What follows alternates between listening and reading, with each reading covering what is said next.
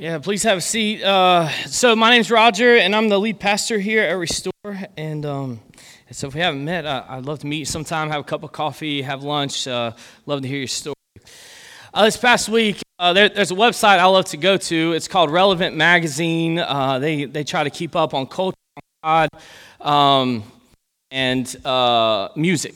And I love those things, and so I try to keep up with them. And this past week, they shared an article that talked about the latest MIT study, Maryland Institute of Technology.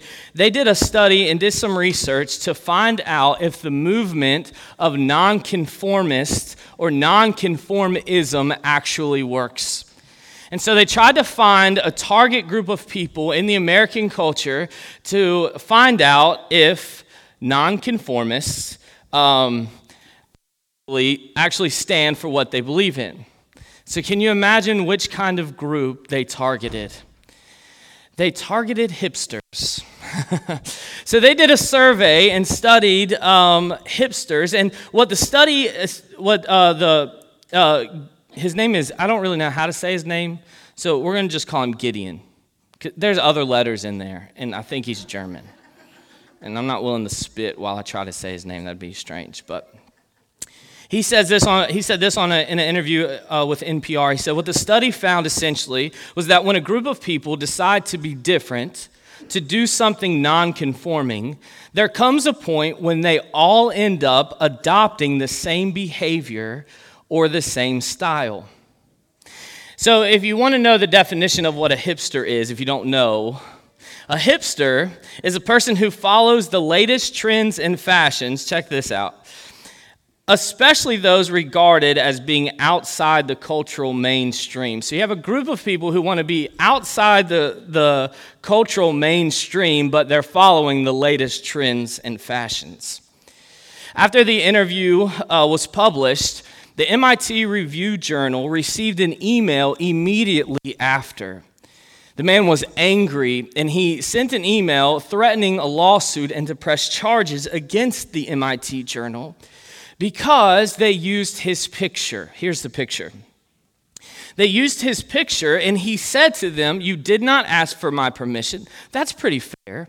You didn't ask if you could take my picture. You didn't ask if you could publish my picture. You didn't ask if you could use it at all. He actually claimed that the article itself was a defamation of character by calling him a hipster.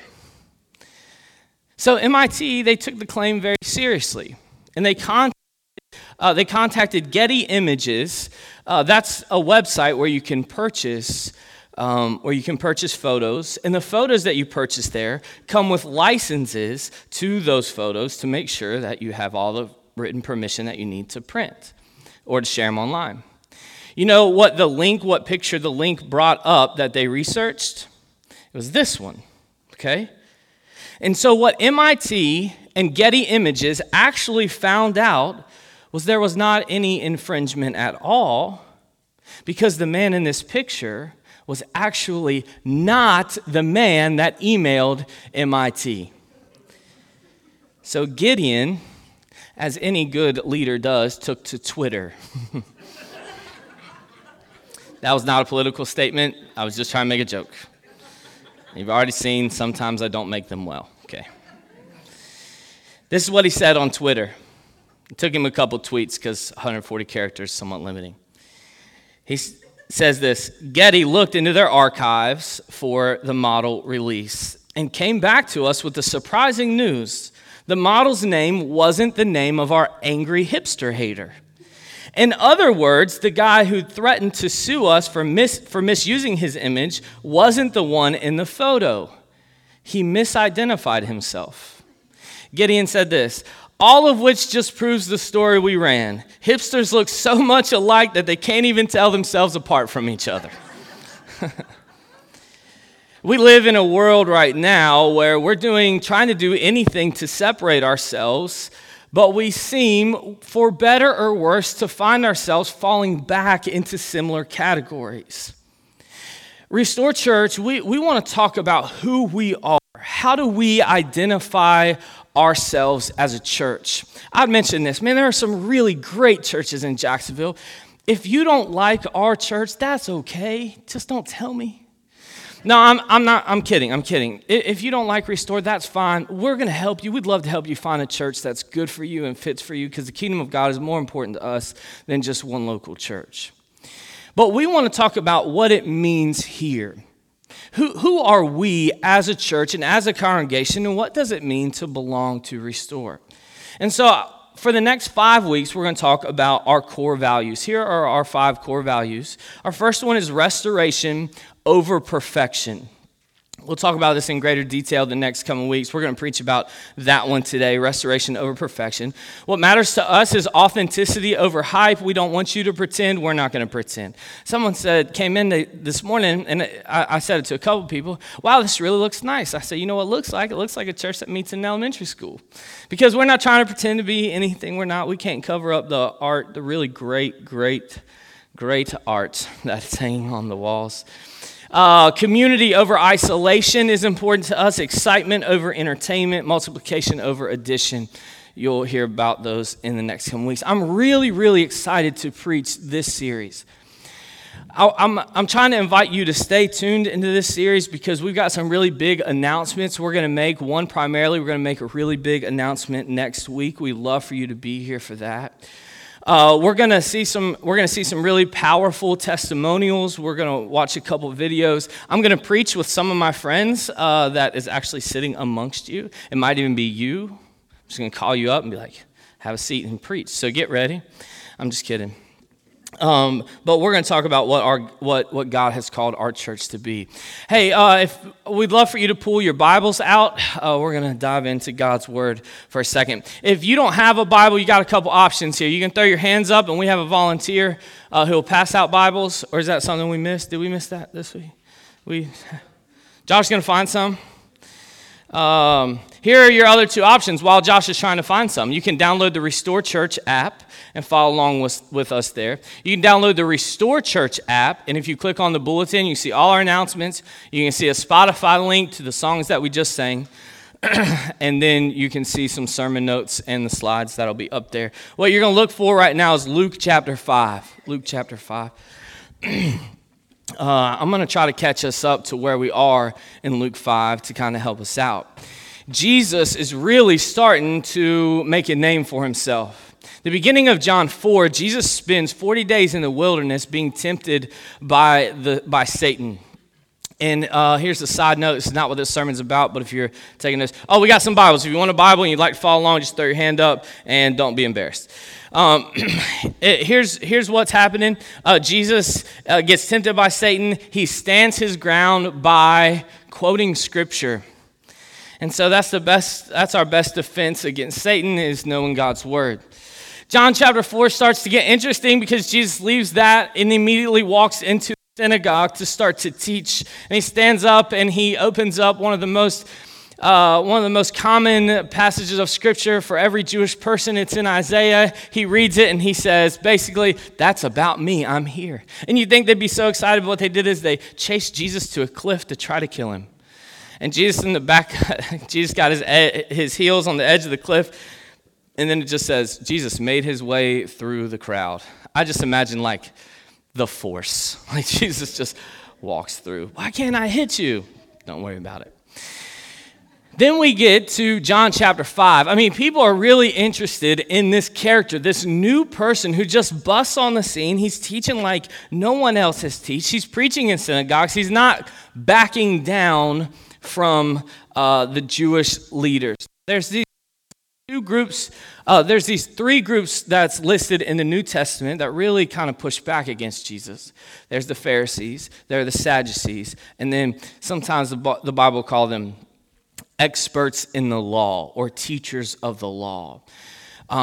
They don't believe that Jesus is the Son of God, okay? And we'll run into them in a minute. Then we get into John chapter 5, and Luke starts the story like this. It says, on one occasion, Jesus finds himself on the beach with a crowd around him. There's some fishermen over here, and they're trying to take care of their tackle after having fished all day and all night. They were more like fishing with nets. So they're tying their nets up, and they're any rips they're trying to mend. And Jesus comes up and he says, I'm paraphrasing. We'll get to a verse in a second. He paraphrases and he says, can I use your boat? Because the crowd starts to press around Jesus. And it's similar to this. If I were to stand right here in the front and not have a microphone, the people in the back wouldn't be able to hear me. And if you could, teaching a lot is your body language, right? And so Jesus wants everyone to be able to hear and see. So he asked these fishermen, there's Peter, his brothers, James and John, they're there. And he says, can I just use your boat to drift out just a little bit to teach? Sure. It probably sound more like this. Yeah, that's all right. Yeah, fine. I'm just going to finish mending my nets here. That's how fishermen are. And so he says, that fine, sure. And so he floats out a little bit. He does some teaching. And then after the teaching, he tells Peter and the fishermen, get your stuff back out. Go out there and fish. Peter says to Jesus, we've been toiling all night. Now, I don't know about you, if you like to fish, I like to fish, and there's nothing more deflating than spending a whole afternoon or a whole morning out fishing and coming back with nothing. And then to have and now that's just me, and I fish for fun, to relax. This is Peter, it's his job, he's deflated, he's coming in with no way to earn any money, with no way to provide for himself and whatever family he might have. And then Jesus says, get it all back out, go back out there and cast your nets. Peter says, man, we've been doing this all night long, but this one time I'll do it. They get in their boats, they go out to the same spot they've been fishing. Now, this is just insulting as a fisherman.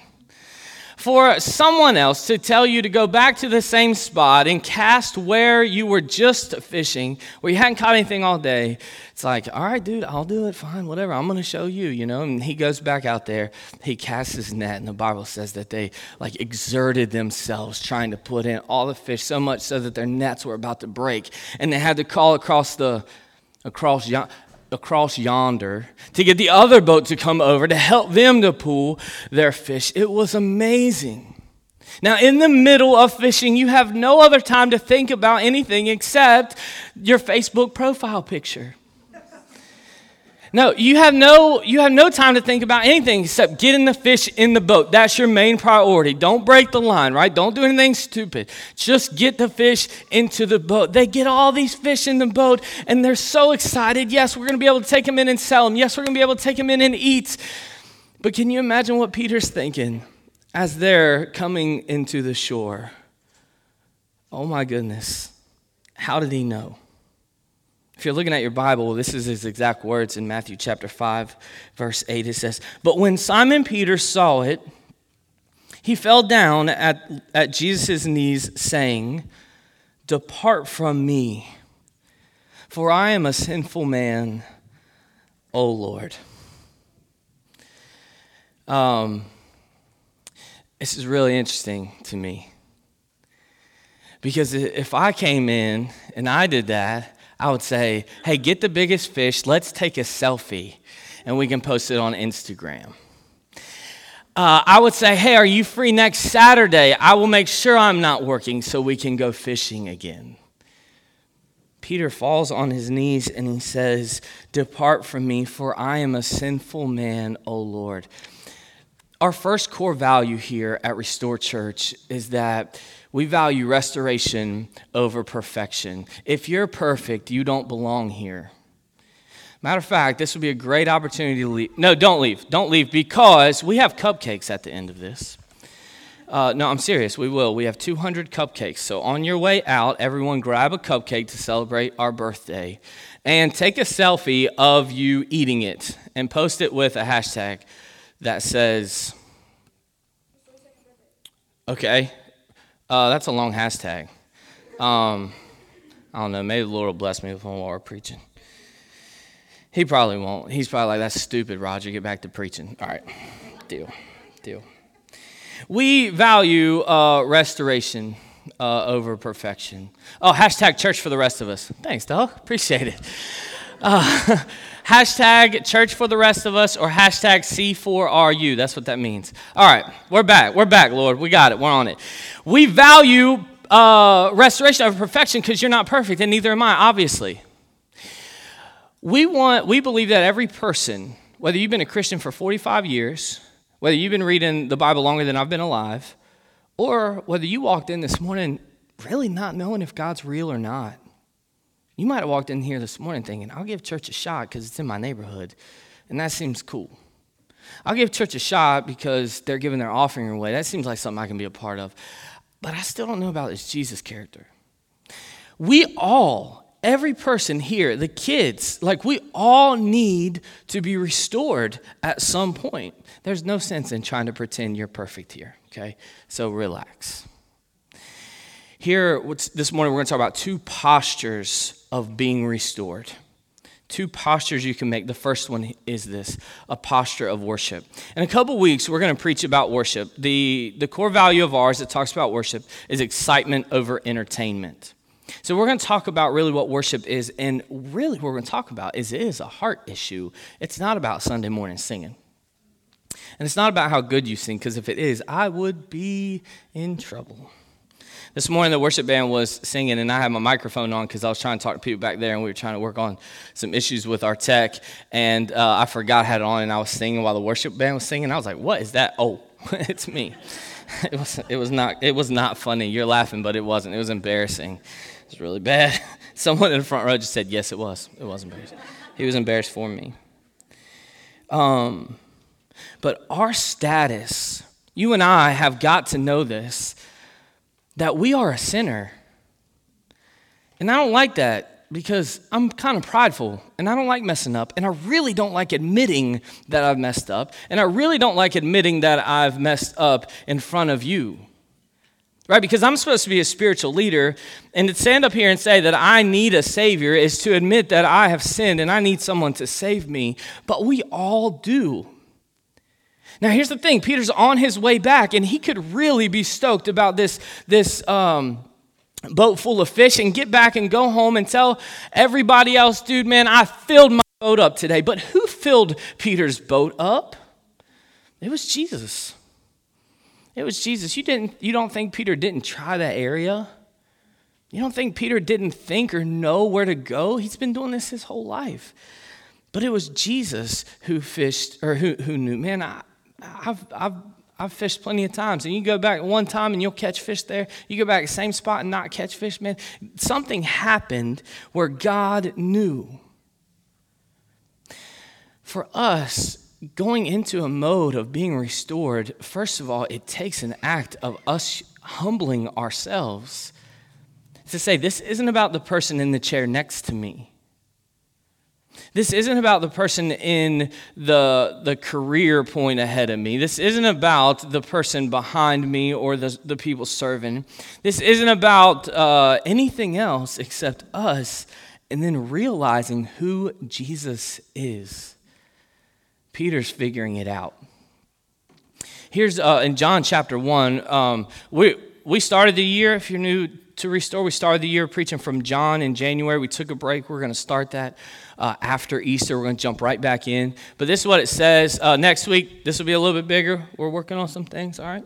This is what it says. I'll read it to you. It says, in the beginning was the Word, and the Word was with God, and the Word was God. Remember, when we talk about John chapter 1, we learned that is Jesus. The Word is Jesus. And He was in the beginning with God. And all things were made through Him, and without Him was not anything made that was made. In Him was life, and the life was the light of men. You see, the person that Peter's figuring out is standing right in front of him is God. I think for us sometimes, and because of the style of church that we have, we take a pretty relaxed approach to God.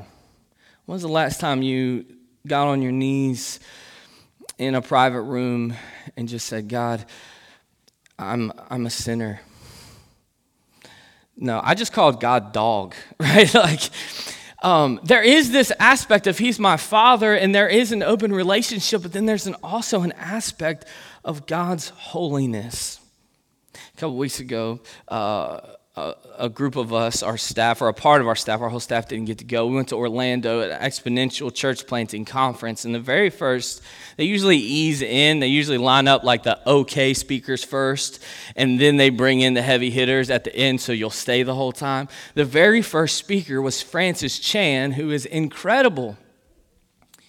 And he started off by saying, do we really understand who it is we're praying to? Who it is we're worshiping? Peter figured it out. David figured it out in Psalm chapter 51. We won't read the whole thing, but we'll read a couple verses. I'll read it to you. He says this. Now, this is after David had an affair with Bathsheba, killed her husband so that he could marry her and try to cover it up. This is King David, the like crux of the Jewish faith, right? And then he writes this in his like personal journal in Psalm 51. He says, have mercy on me, O God, according to your steadfast love. According to your abundant mercy, please blot out my transgressions. Now, listen to verse 2. Wash me thoroughly from my iniquity and cleanse me from my sin. For I know my transgression and my sin is ever in front of me.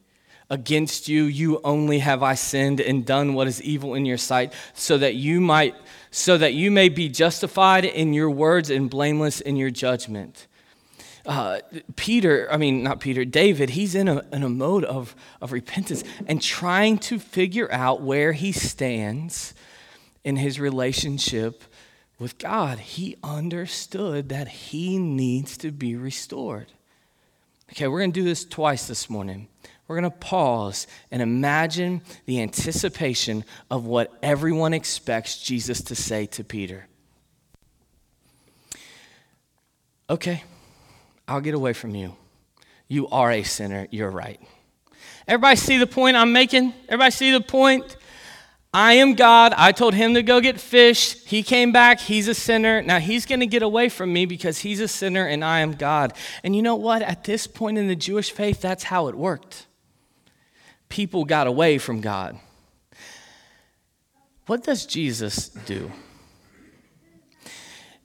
In Luke chapter 5, go back to your Bible and read with me. In Luke chapter 5, verses 9 and 10, he says this, for he and all who were with him were astonished at the catch of fish that they had taken.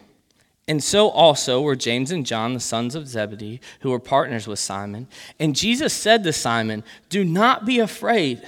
From now on, you will be catching men. Or your Bible might say, you will become fishers of men. Do you see what just happened? Jesus just invited a sinner into his relationship. Jesus just lifted this man up off his knees and says, man, you are a sinner. Come follow me and let me restore you. You see, you need to be restored before you can start worrying about restoring others. We don't like that. You know what we want to do is we want to surf the internet and find faults in everybody else. We want to look across the room and say, I can't believe they were at church after what I saw them doing Friday night. We'd like to stand in here and be like, oh, did you see them at church? Man, their kids are crazy, and he's the pastor.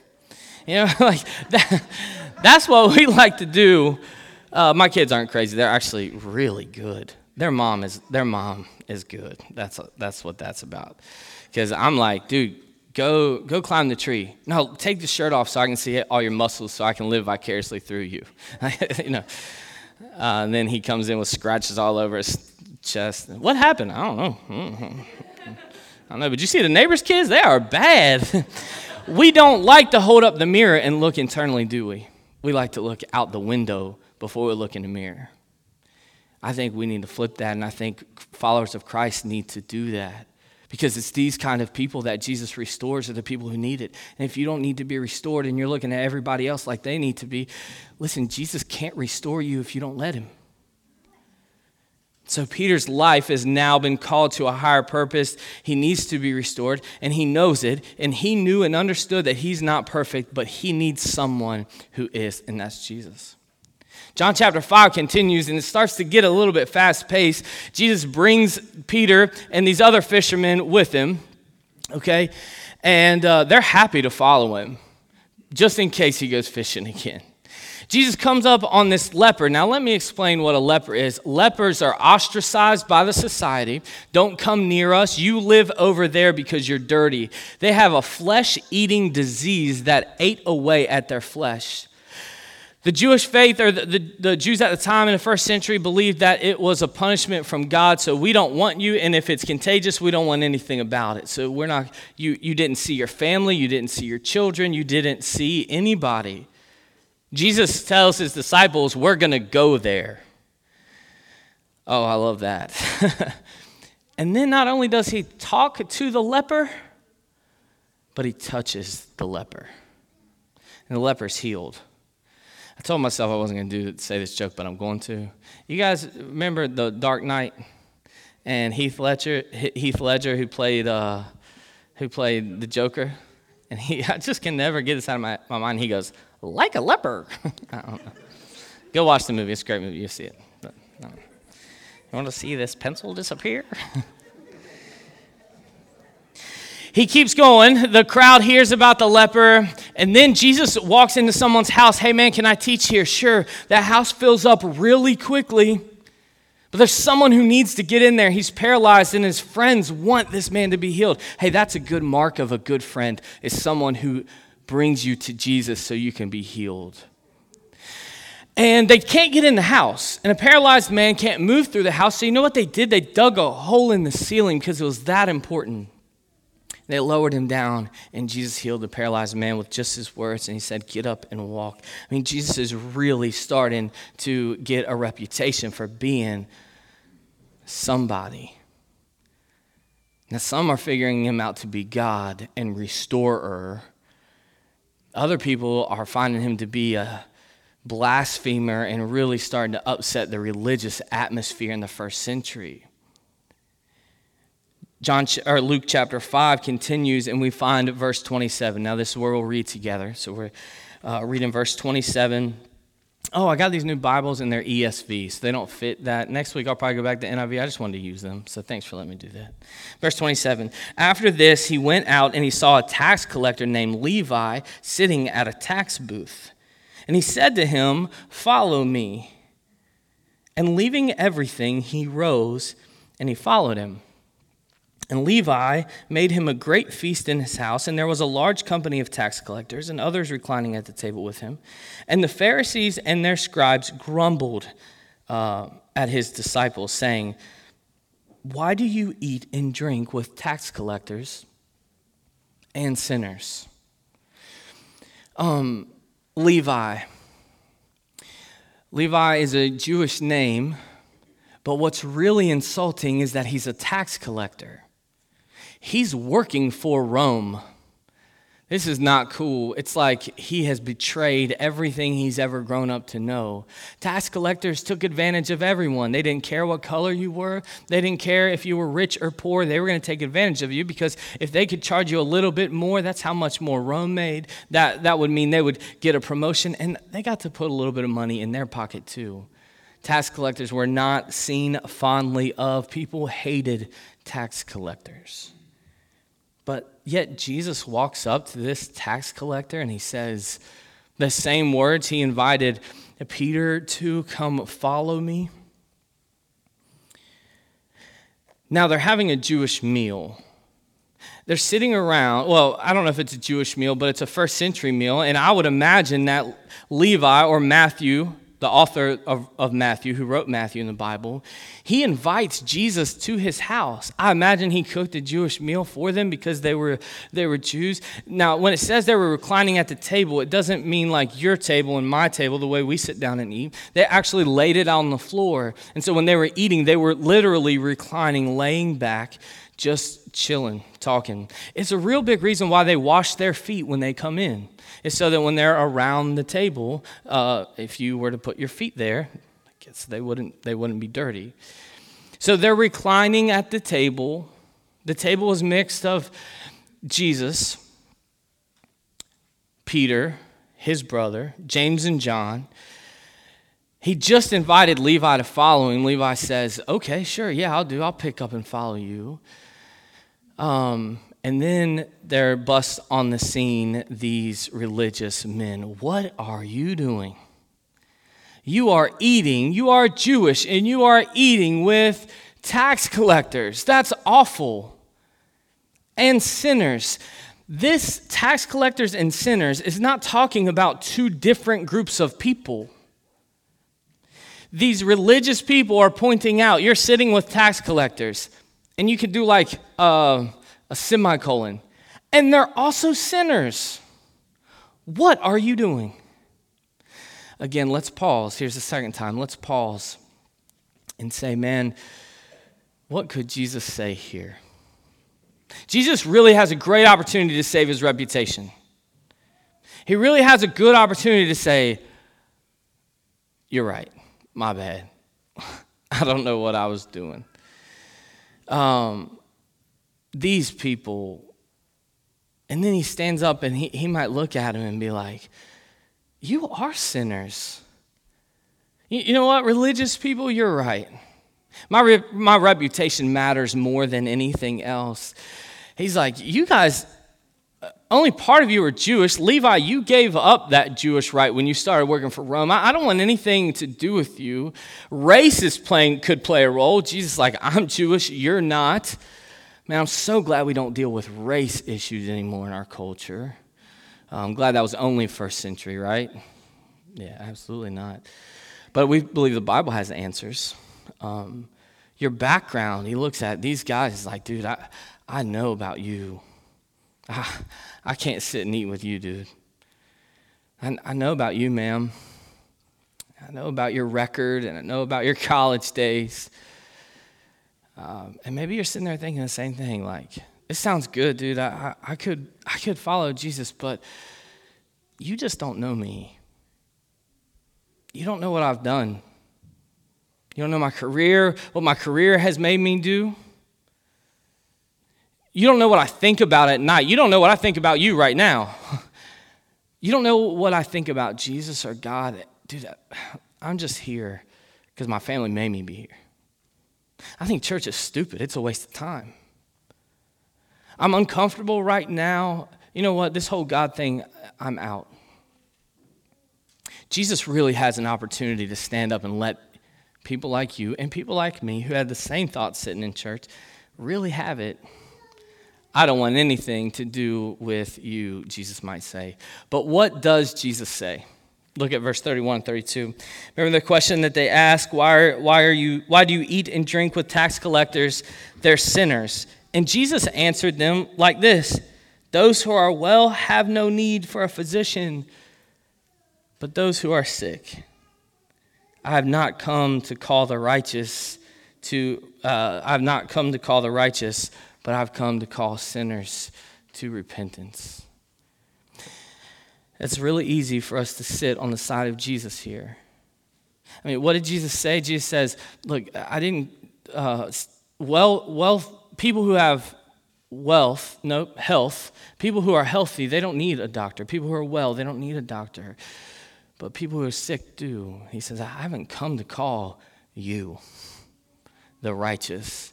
You don't need to be restored. They do, but I've come to call sinners. Here's the good news. That's me. And that's you also. And Jesus has come for us. Now, in that meeting, you got to honestly say, you're sitting around the dinner table, what side are you falling on? Because here's the second posture of being restored is your heart has to break for sinners. What I mean is, we've already said it, we're all sinners, right? You're going to go to Walmart after this, and it's going to be jam-packed full of people, and that's your own fault for going on a Sunday afternoon. But instead of getting mad at the person in front of you, who's in the same line you are, and whose husband might have just came home and said, look, I don't want to do this anymore. And you're mad because she forgot mayonnaise in aisle 6 and has to go back and get it. That's pretty religious. You're going to leave here and someone's going to cut you off, but what you don't know is they're in a hurry to get to the hospital, maybe just to spend a couple more minutes with somebody. But you give them the wave and blow them a kiss, because that's what I'm sure you all do. And you get mad, you talk to them, don't you? You know, I can't believe, why would you do something, and signals. Here's a signal for you.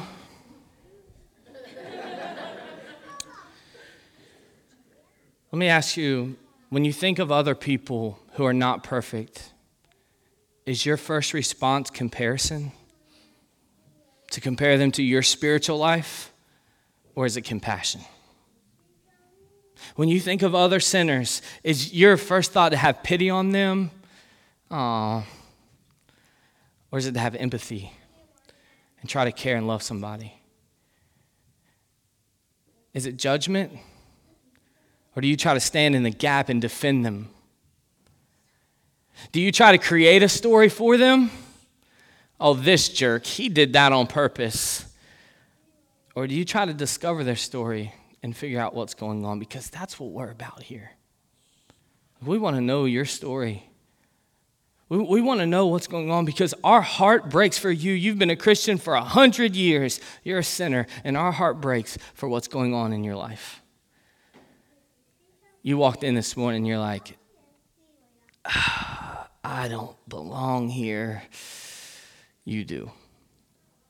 And we love you. And we want to defend you. We want to care for you. We want to feel with you because your story matters to Jesus. We're going to wrap up in a second, but I want to show you this passage. It's in Micah. It's one of the books. It's one of the cleaner pages in your Bible because you don't read Micah. Who does? Micah was a prophet that God used to deliver bad news to Jewish people, okay? Not, don't shoot the messenger kind of deal. That would have come from someone like Micah. In verse 6, he's like, man, I'm having this hard time with you, Lord. And you got fathers out here who are hating their sons and mothers out here kind of hating their daughters. Then he writes this. Listen, this is great. But as for me, I will look to the Lord. I will wait for the God of my salvation, and my God will hear me. Rejoice not over me, O my enemy. When I fall, I will rise. You might need to write this on your mirror to get pumped up in the morning. Rejoice not over me, O my enemy. When I fall, I will rise. When I sit in darkness, the Lord will be a light to me. Verse 9, listen to verse 9. Because of all of that, because I have sinned against him, I will bear the Lord's wrath until what? Until God pleads my cause and upholds until God pleads my case and upholds my cause. This doesn't make sense. Imagine the courtroom. Who's the judge?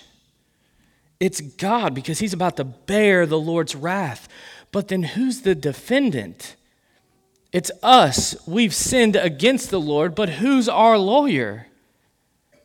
It's God. I'm bearing the Lord's wrath until he steps into a courtroom and pleads my case, and until he upholds my cause. It's like he can cause the pain, but he's just going to choose not to. Yesterday we were building a shed, and sometimes tools get a little loose in your hands when they're sweaty. And there are a lot of people who are doing a lot of different things at the same time.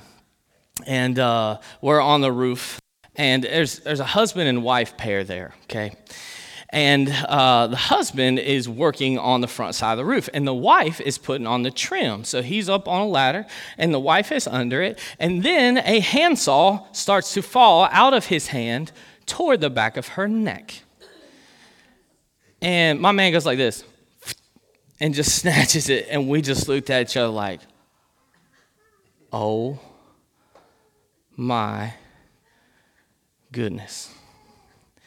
And I looked at him and I was like, dude, can I use that in my sermon tomorrow? And he was like, sure. Sure.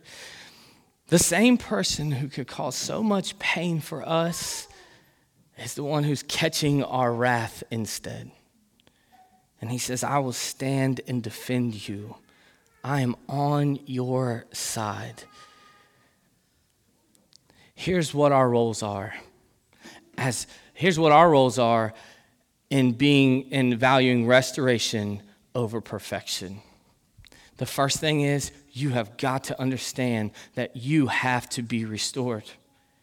And it is a constant process. Look in the mirror instead of out the window. And the second thing is you are a defender of those who need to be restored. We are not the plaintiff. We are not the one who are pointing judgment. We are not the one who are sending people to hell. We're not going to picket sinners. We are going to save them with the love of Jesus, and that's why we're here. So you're asking me, man, I'm not really good at defending people who look different than me, who think different than me, who vote differently than I do. Here's how you can start. You can start by praying for them. Just go home today and pray. You can start by inviting people to church. And while church isn't the end goal, it certainly is a great starting point. You can start by, hey, this is shameless plug. Start by signing up to Erase the. Because what we're doing here is creating room for people to hear the gospel. What we're doing here is dude, check this out. In all of our aspects, you might say, man, parking, that's stupid. We don't need that. Well, here's the thing, is people are uncomfortable who don't go to church. They're uncomfortable coming to church. And the first thing they pull into is a full parking lot. Our whole society has anxiety. They're going to pull right out and go home. Right? And they need to hear that there's a church that loves them and there's a Jesus who loves them. So you want to start helping by defending the sinners? Be a part of the parking lot team. How about being part of the First Impressions team? You guys are beautiful. You're the first people I would want to see when I walk into church. We always say this, you can hide a 200-pound man who's uncomfortable in church behind a cup of coffee. Man, we want church to be a comfortable place for people, and you can do that by erasing the red. Just down this hallway, we're raising the next generation of Christ followers. Who don't want to be a part of that? I do. I've asked Kendra, how can I teach in the village? And she says, you can't. I was like, you can't tell me, I'm the boss. And then she's like, no, you're not. You think you are, but you're not. There are opportunities out there for you to defend the lost, defend those who are far from God, defend those who don't have a relationship with God. And maybe you're that. Maybe you're in your chair today and you're like, man, I'm so far from God. Man, I don't even know where to begin. We want to defend you. We want to talk to you. We want to walk you through what it looks like to love Jesus and live for Jesus. We talk about this meal that God has, or that Jesus has with these disciples, and there's a meal that God's created for all of us sinners to gather around. We call that communion. In a second, we're going to get up and we're going to go to our different, we've got different stations. We do communion. Hey, everyone probably should hear this because we're doing it differently in this space. If you were with us at the conference center 2 spots ago, this will seem comfortable to you. There's, everybody follow me? Flight attendant status here. There are 2 here. There are 2 back here. And keep going, 2 more.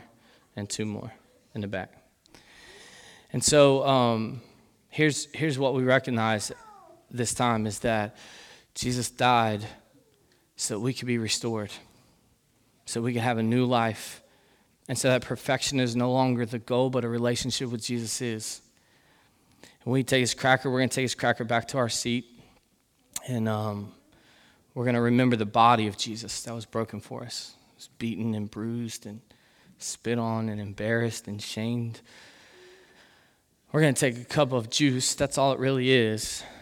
But it represents Jesus' blood that's poured out from his hands, his feet, his head, for you and because of you. Defending you, but also because of your iniquity and your sin.